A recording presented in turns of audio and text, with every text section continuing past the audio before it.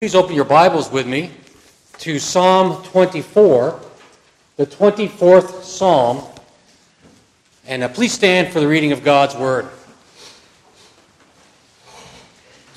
Psalm 24, these are the words of God. The Psalm of David. The earth is the Lord's in all its fullness, the world and all those who dwell therein. For he has founded it upon the seas, and established it upon the waters.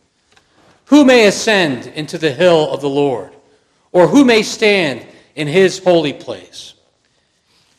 He who has clean hands and a pure heart, who has not lifted up his soul to an idol, nor has sworn deceitfully. He shall receive blessing from the Lord, and righteousness from the God of his salvation. This is Jacob, the generation of those who seek him, who seek your face. Selah. Lift up your heads, O you gates. Be lifted up, you everlasting doors. And the King of glory shall come in. Who is this King of glory? The Lord strong and mighty. The Lord mighty in battle. Lift up your heads, O you gates. Lift up, you everlasting doors, and the King of glory shall come in. Who is this King of glory? The Lord of hosts. He is the King of glory. Selah. Let us pray once more. Eternal God and Father of our Lord Jesus Christ, give us your Holy Spirit, who writes the preached word into our hearts. May we receive and believe it, and be cheered and comforted by it, now and into eternity. Glorify your word in our hearts, and make it so bright and warm that we may find pleasure in it. Through your Holy Spirit, think what is right, and by your power fulfill the word. For the sake of Jesus Christ, your Son, our Lord, we pray. Amen. Please be seated. If we were to consider the various events and the earthly ministry of our Lord, we would have no trouble determining what is the most important. If we were to think of those four major events, the incarnation, the crucifixion, the resurrection, and the ascension, we would know that the most important of those is the resurrection. We know this because the Apostle Paul himself tells us such in 1 Corinthians 15. He said that the doctrine of the resurrection is the most important. But if we were to consider of those four major events in our Lord's life, which receives, we might say, the least attention, it would be the ascension. We remember the incarnation every year in December, when even the current of men's thoughts, believers and unbelievers, is drawn to the birth of our Savior. The crucifixion and resurrection are also memorialized for us year over year, and when we celebrate our Lord's Passion and Easter Sunday with the resurrection. These are even brought to our minds every time we celebrate the Lord's Supper. But the ascension, it may be years before a church considers the ascension. And that's where our attention will be brought today. For this psalm is a psalm of the ascension. The events that it captures are those surrounding the ascension. Well, we want to at least start with the historical account given to us of the ascension. It's given to us in two places.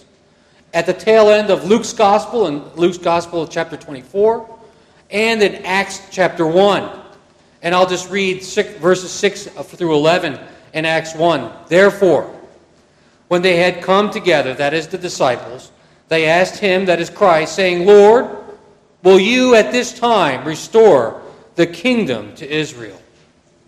And he said to them, It is not for you to know times or seasons which the Father has put in his own authority. But you shall receive power when the Holy Spirit has come upon you, And you shall be witnesses to me in Jerusalem and in all Judea and Samaria and to the end of the earth. Now when he had spoken these things, while they watched, he was taken up, and a cloud received him out of their sight.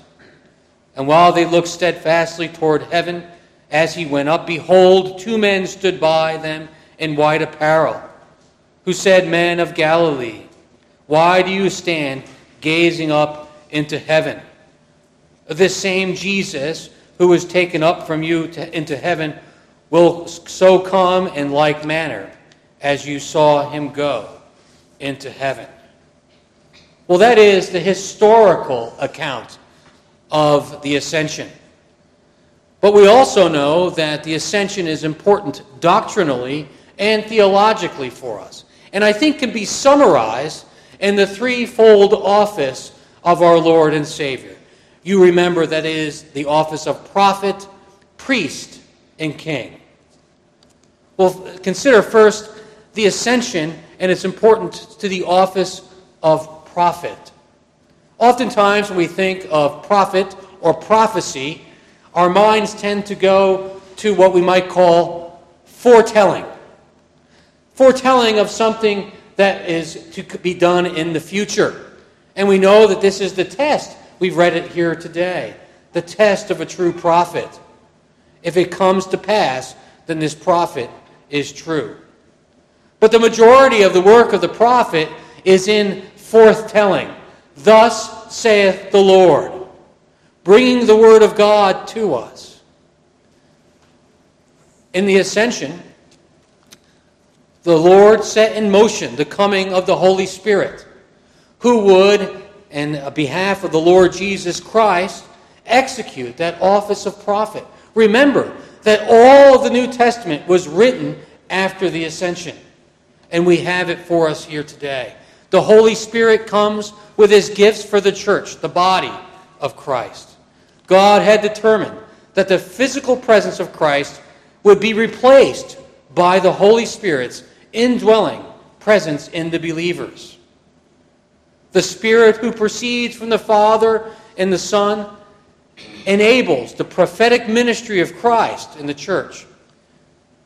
As our Lord himself told us, the Holy Spirit convicts of sin and righteousness and judgment, that he is the Spirit of truth and guides us in all truth. He speaks only what he hears, he tells what will come, and he glorifies Christ.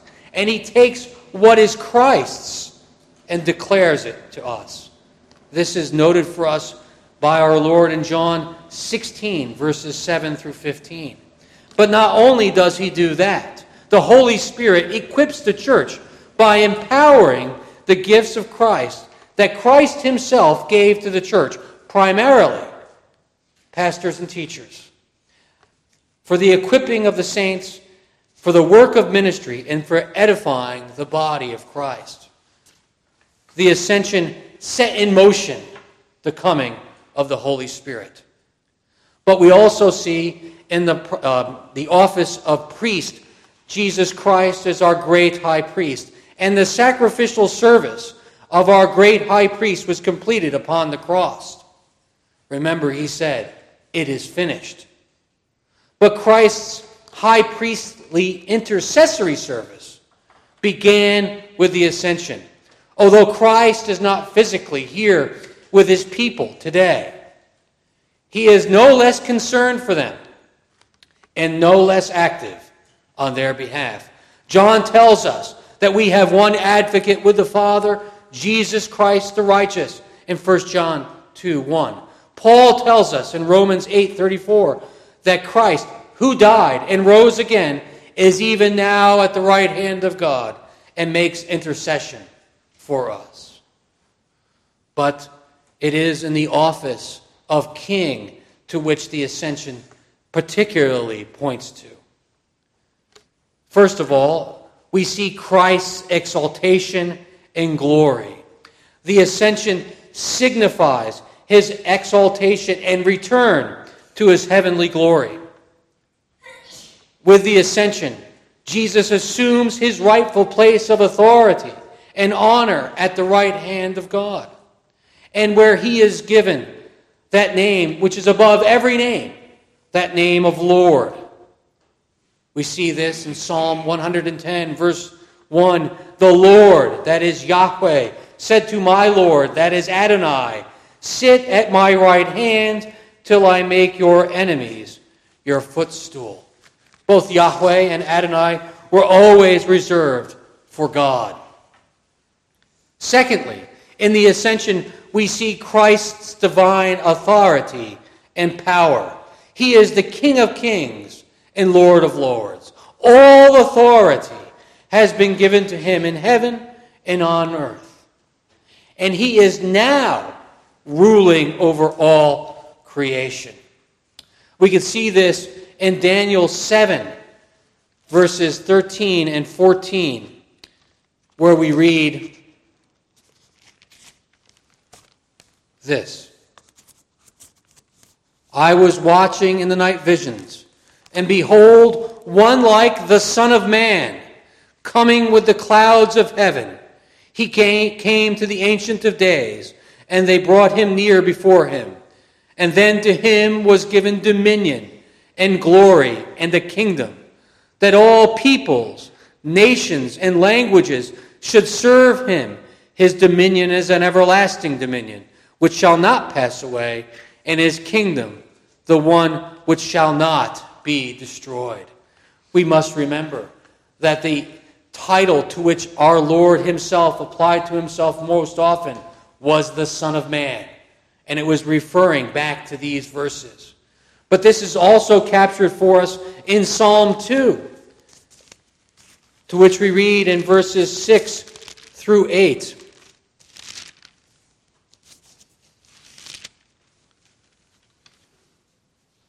Yet I have set my king on my holy hill of Zion. I will declare the decree. The Lord said to me, you are my son. Today I have begotten you. Ask of me, and I will give you the nations for your inheritance, and the ends of the earth for your possession. Daniel 7 and Psalm 2 depict the same event, one from a heavenly point of view, and then one from an earthly point of view. This is not a way off in future event. We must remember what it says in Revelation 11:15. The kingdoms of this world have become the kingdoms of our Lord and of his Christ. And he shall reign forever and ever. And if you hear Handel's Messiah going through your head, that's good. But thirdly, the ascension sets in motion the commissioning of the church for its ministry given in the Great Commission, which is captured for us in Matthew 28, where we read, Jesus said and spoke to them, saying, all authority has been given to me in heaven and on earth. Go therefore and make disciples of all nations, baptizing them in the name of the Father and the Son and the Holy Spirit, teaching them to observe all things that I have commanded you. And lo, I am with you always, even to the end of the age. Amen. Yes, this was given as part of Christ's earthly ministry. And yes, it was not fully kicked off until Pentecost. But the ascension sees the transition of the responsibility of the extension of his kingdom given to the church. You shall be witnesses to me in Jerusalem and all Judea and Samaria, even to the ends of the earth. And we are to teach them to obey all that he has commanded. And lastly, the ascension has bound up in it the promise of the second coming. And I just want to pause for those who were in the teaching hour today. The providential working of God to bring it together where we mention the same things, the same theme, as you have been studying this all year, that the Lord has brought this here today. What a great God that we serve and worship. But Christ's return will be the consummation of his kingdom. And he will come in like manner, bodily and in the clouds. Well, let us turn our attention back to our text, Psalm 24. Psalm 24, along with Psalm 2 and Daniel 7, provide an Old Testament glimpse into the ascension. And you remember that when God gives these visions to his people, whether Daniel or David, when it's repeated, it is confirmed that these events would surely come to pass, and they have come to pass. Some have indicated that this psalm was composed to commemorate the return of the Ark of the Covenant from Obed-Edom's house and to Jerusalem. You remember the event. It was covered for us in 2 Samuel 6, 12 through 15. There was a time of great rejoicing. David was dancing before the ark. It was brought in. They were sacrificing it. It came in. There was a great celebration. It was a type of triumphal entry. The ark of God was once again at the center of the people's dwelling, the capital, Jerusalem, signifying God's presence with his people. Our psalm can be divided into 3 parts. Verses 1 and 2 glorifies the one and only true God, the Creator God, and speaks of his universal dominion. Verses 3 through 6 speak of those who may commune with their covenant God. And lastly, verses 7 through 10, it is the victory parade, the ascent of our champion, the true Redeemer, into heaven. So let us take a look at verses 1 and 2. The earth is the Lord's in all its fullness, the world and those who dwell therein. For he has founded it upon the seas and established it upon the waters. This is a breathtaking statement. This is nothing more than a straightforward declaration that the entire world, all the creatures that are in it, every square inch of the world, parenthetically also the universe, belong to our great and glorious God. The territorial disputes of men and nations come to nothing. The earth is the Lord's. The world and all that dwell therein, not only the earth, the plants and the beasts, the birds and the fish, the flora and the fauna, everything that we find in nature, but all peoples who live in the world. All peoples who live in the world. Their institutions, their governments, everything belong to the Lord. This fact is captured elsewhere in the Bible. I will call your attention to 2 of them. Exodus 19:5. Now therefore, if you will indeed obey my voice and keep my covenant, you shall be a special treasure to me above all people. Why? For all the earth is mine. Also in Psalm 89:11. The heavens are yours, the earth also is yours, the world and all its fullness, for you have founded them. And that very theme, the founding, the creation, is captured in verse 2.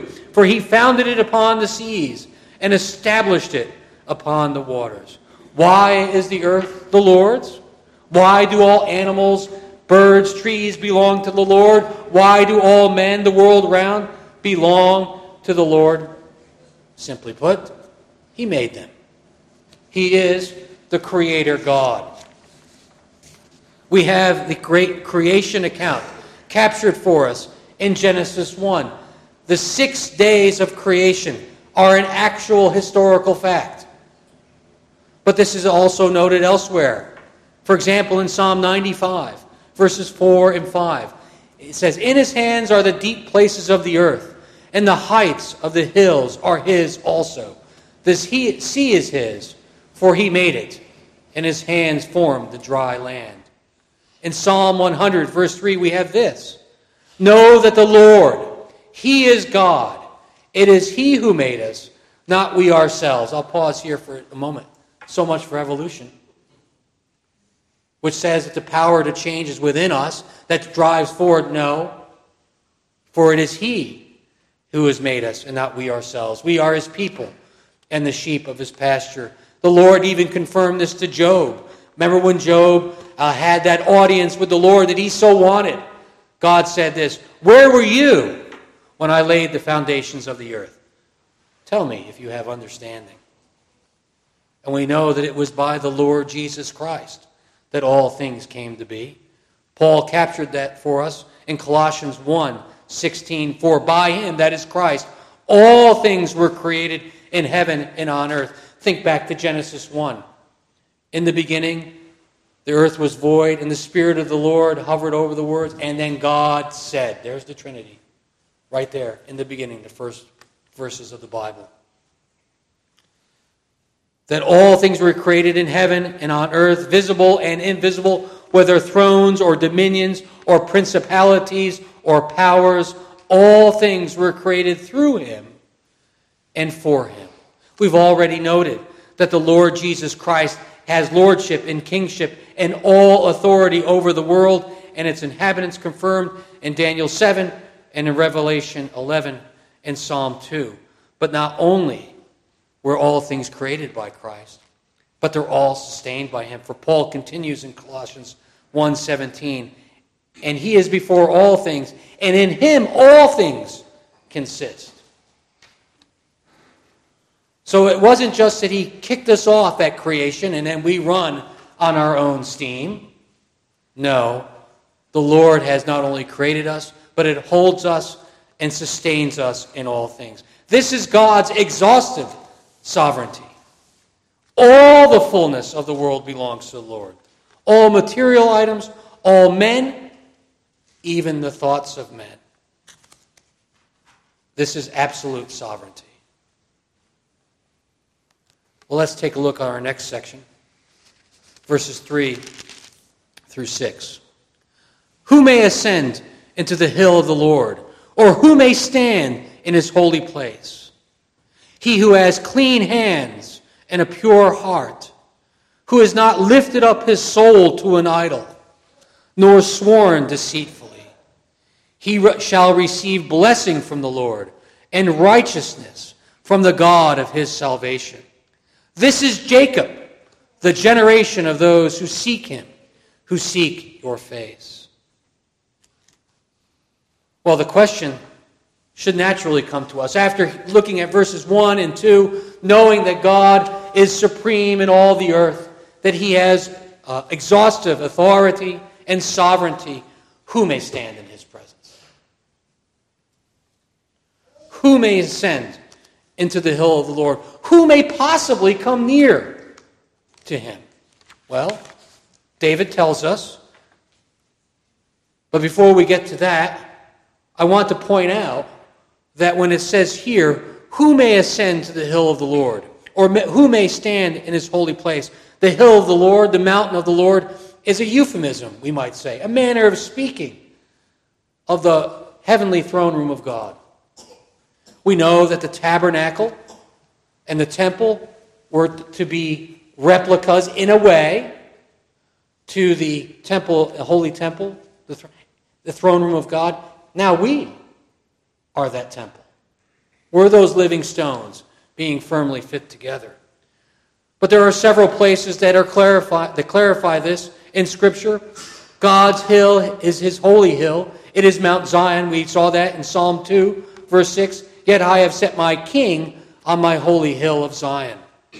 It is God's dwelling place. Psalm 3:4 says, I cried to the Lord with my voice, and he heard me from his holy hill. It is where God's tabernacle is. Psalm 15:1. Lord, who may abide in your tabernacle? Who may dwell in your holy hill?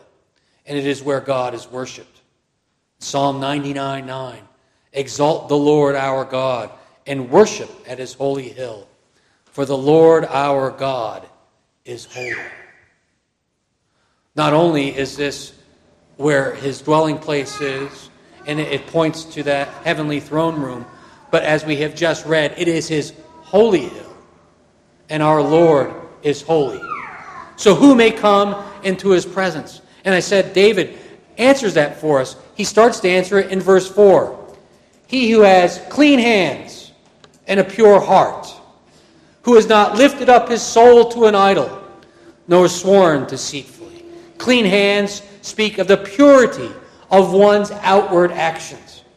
A pure heart refers to the purity of the inner man, the soul of the man, one that is holy and undefiled by moral blemish. The inner life, the person's character, and the outer life, the person's actions, must be absolutely pure and clean. Well, what does that mean? Well, it means without sin.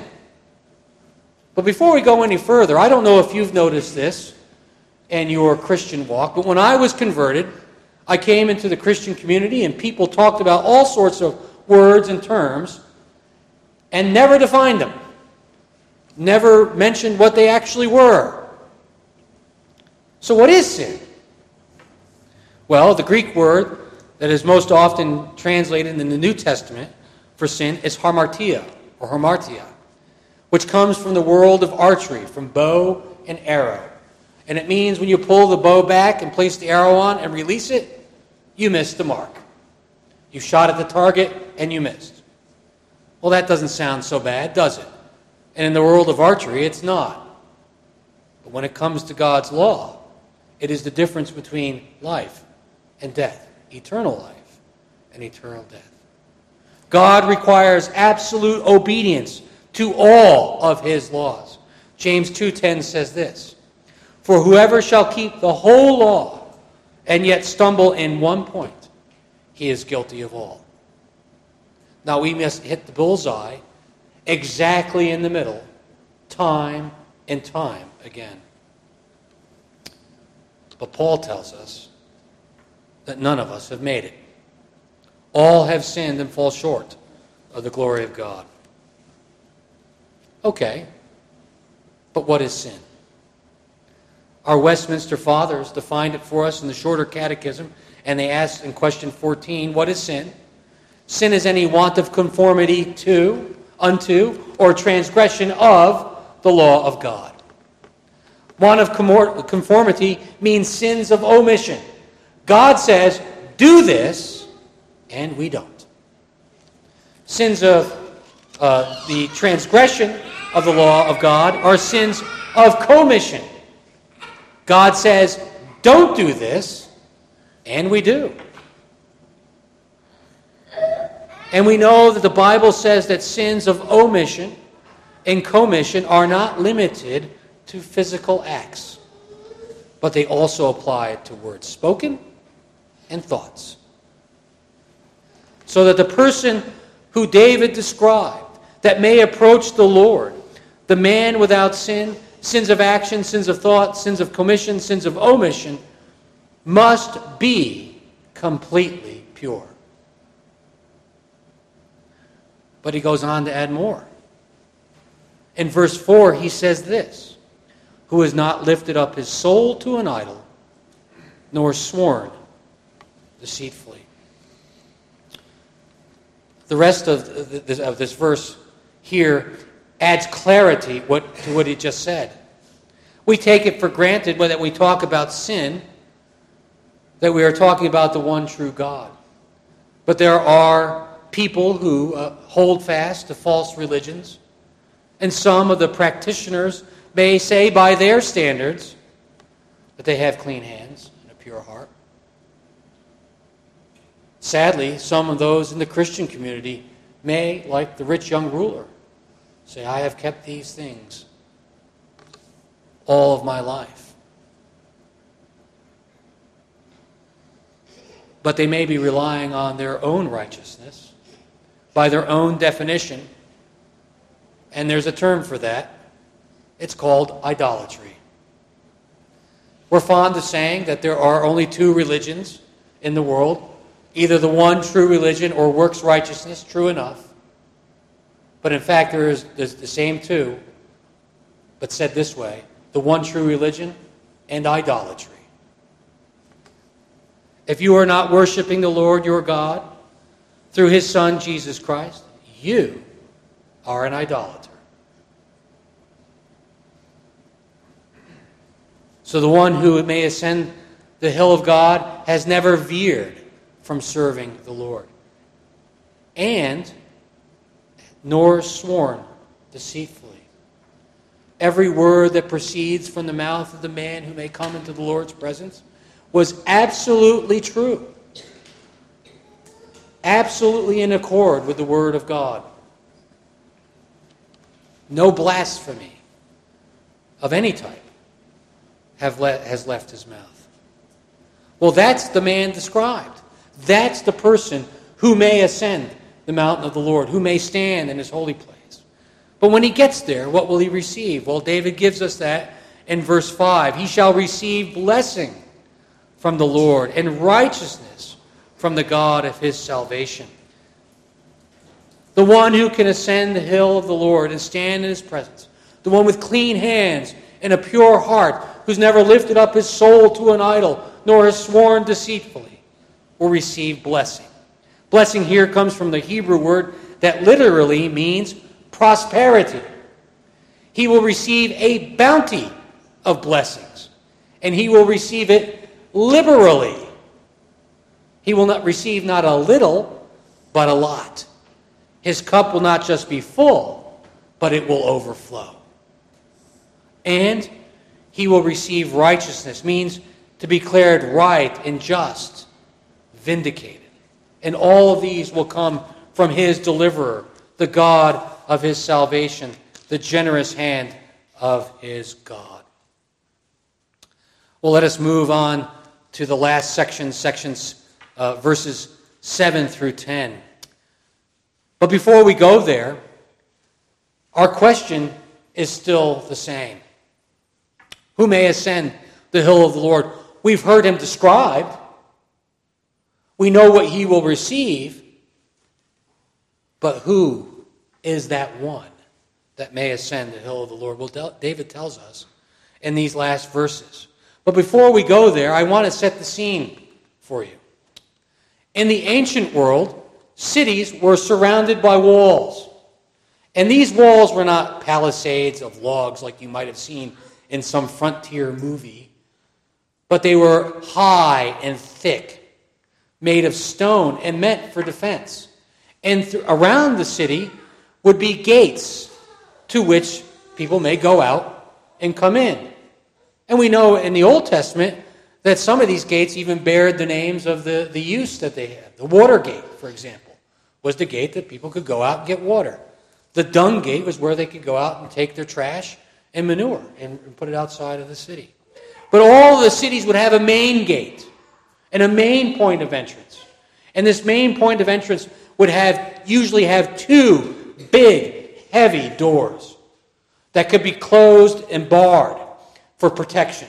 And oftentimes there would be a gate, and you've seen them in the movies of the Middle Ages or in pictures, this big heavy gate that would drop down, and it was made of wood and metal for protection.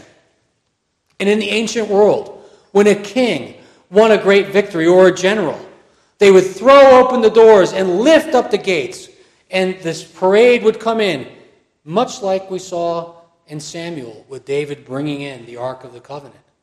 And there would be great celebration at that time. This is what's being recounted for us. The original hearers would see this and say, I know exactly what this is. So let us take a look at it.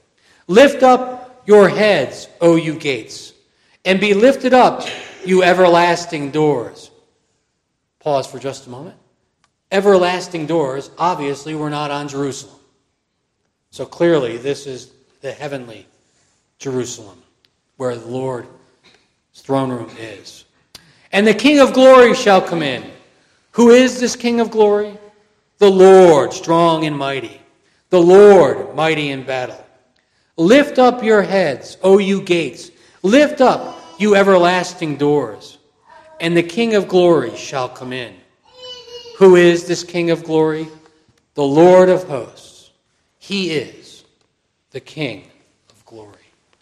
So who may ascend the mountain of the Lord? Who may ascend the hill of the Lord and stand on his holy hill and in his holy presence?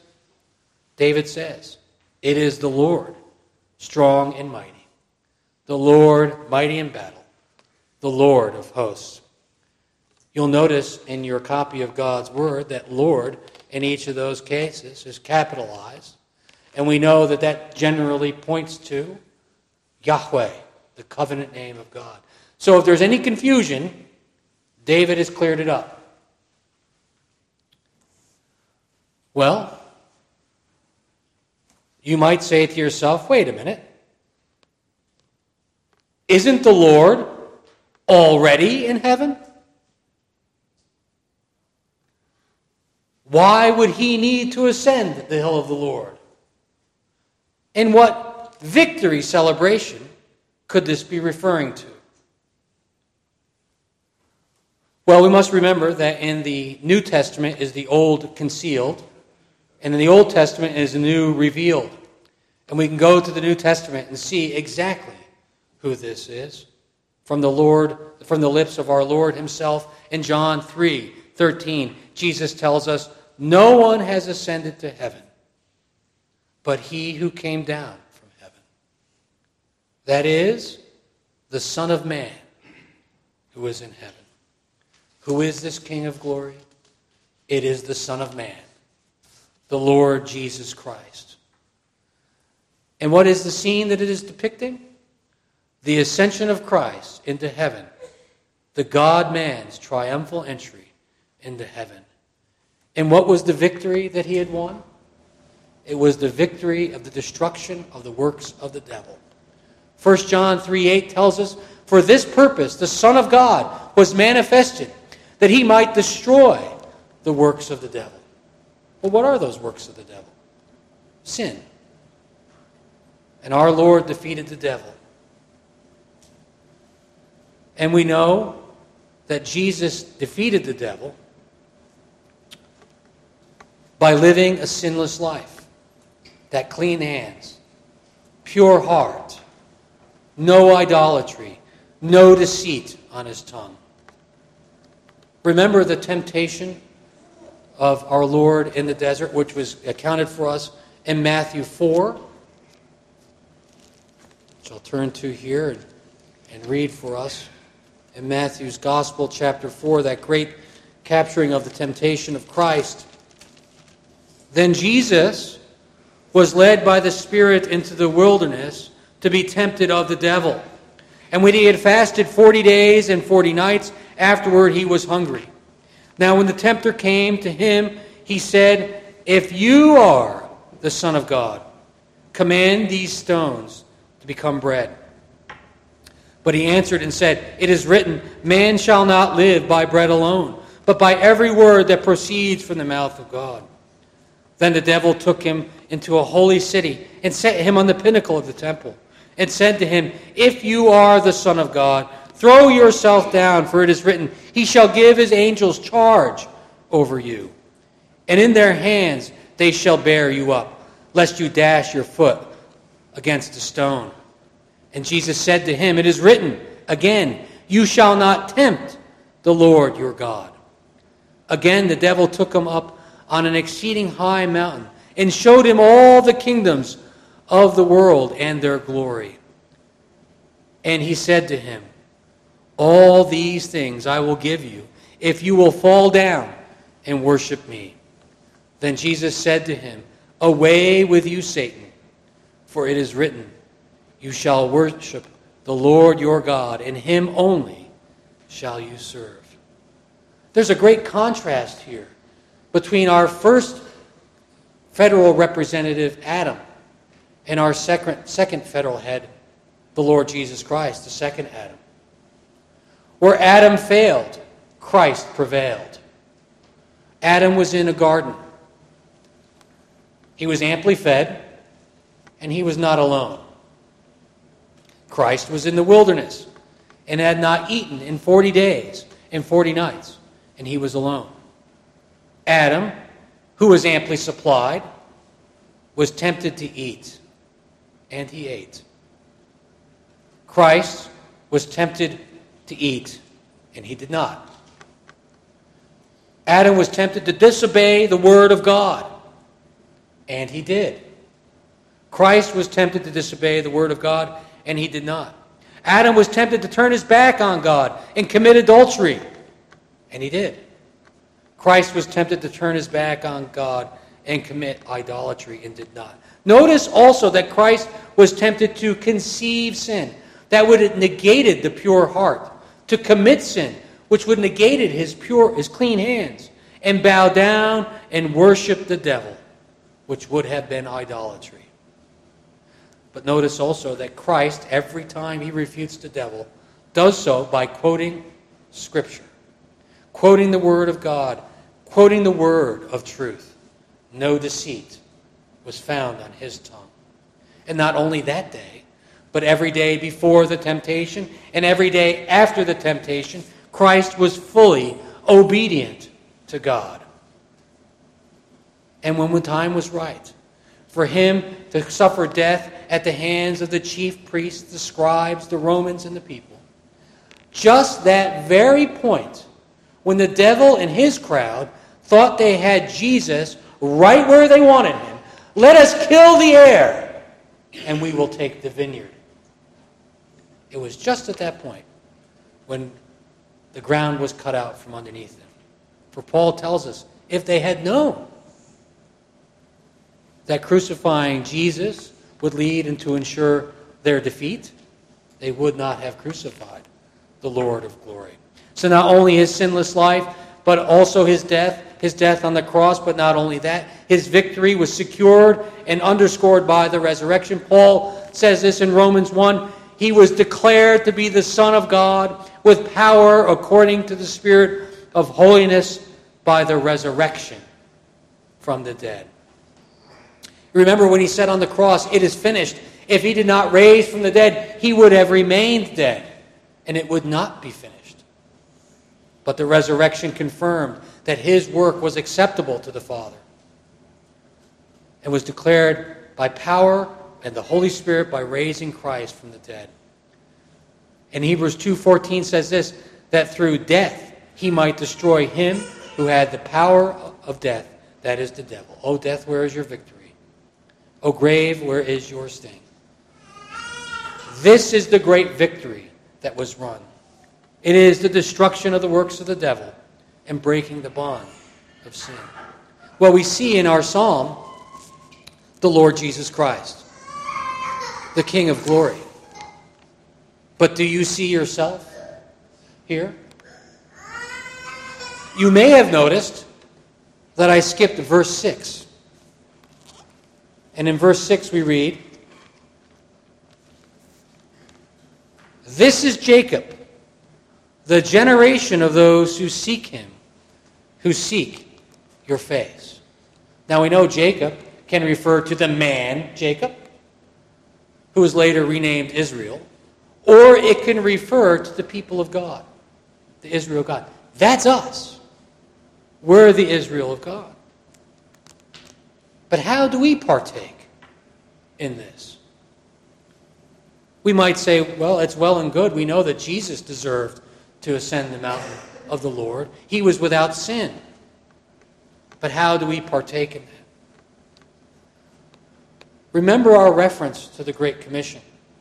And one way that we can take a look at our picture of our preparation, or rather, our participation in this is in baptism. Jesus said to his disciples, baptize them in the name of the Father and the Son and the Holy Spirit. And if we turn our attention to Romans chapter 6, verses 3 to 11, we read this. "Or do you not know that as many of us as were baptized into Christ were baptized into his death? Therefore, we were buried with him through baptism into death, that just as Christ was raised from the dead by the glory of the Father, even so we also should walk in newness of life. For if we have been united together in the likeness of his death, certainly we also shall be in the likeness of his resurrection, knowing that our old man was crucified with him, that the body of sin might be done away with, that we should no longer be slaves to sin. For he who has died has been freed from sin. Now if we died with Christ, we believe that we shall also live with him, knowing that Christ, having been raised from the dead, dies no more. Death no longer has dominion over him. For the death that he died to sin once for all. But the life that he lives to God. Likewise, you also reckon yourselves to be dead, indeed to sin, but alive to God in Christ Jesus our Lord. This describes that great transaction.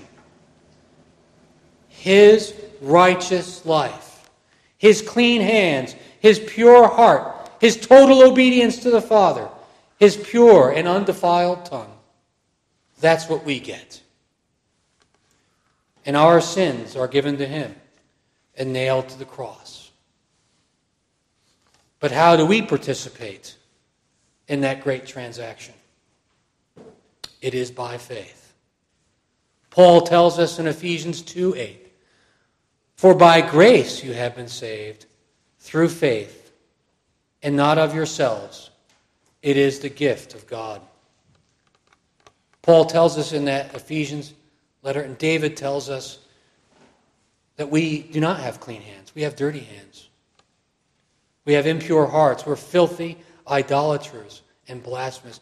But God, who is rich in mercy, because of the great love with which he loved us, made us alive together with Christ. This is the work of the sovereign God that we read about in the first two verses. And it is by faith that we partake in this. And it is by living by faith. And it is by seeking the Lord. Remember, those who seek the Lord? We read that in verse 6. The generation who seek you, seek the Lord with all of your hearts, and lean not on your own understanding. This is how we may partake in this victory. This is how we participate with the Lord.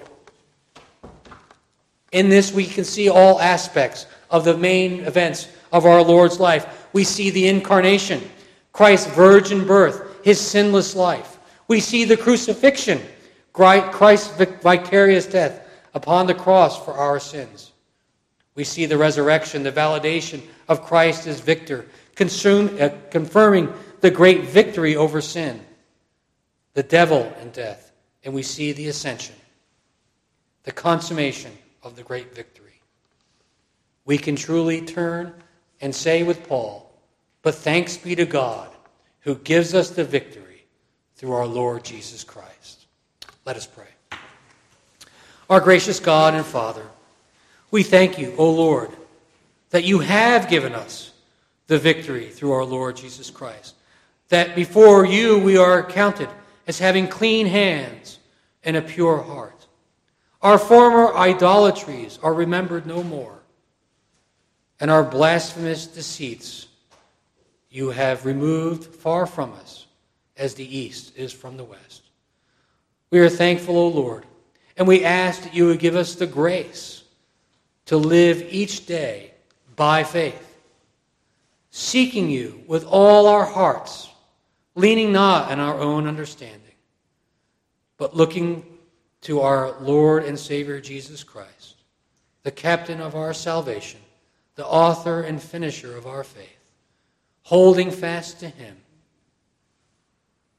that we would, not only in this life, but in the life to come, glory and say to you, "Thanks be unto you, our God, who has given us the victory through our Lord Jesus Christ." Amen.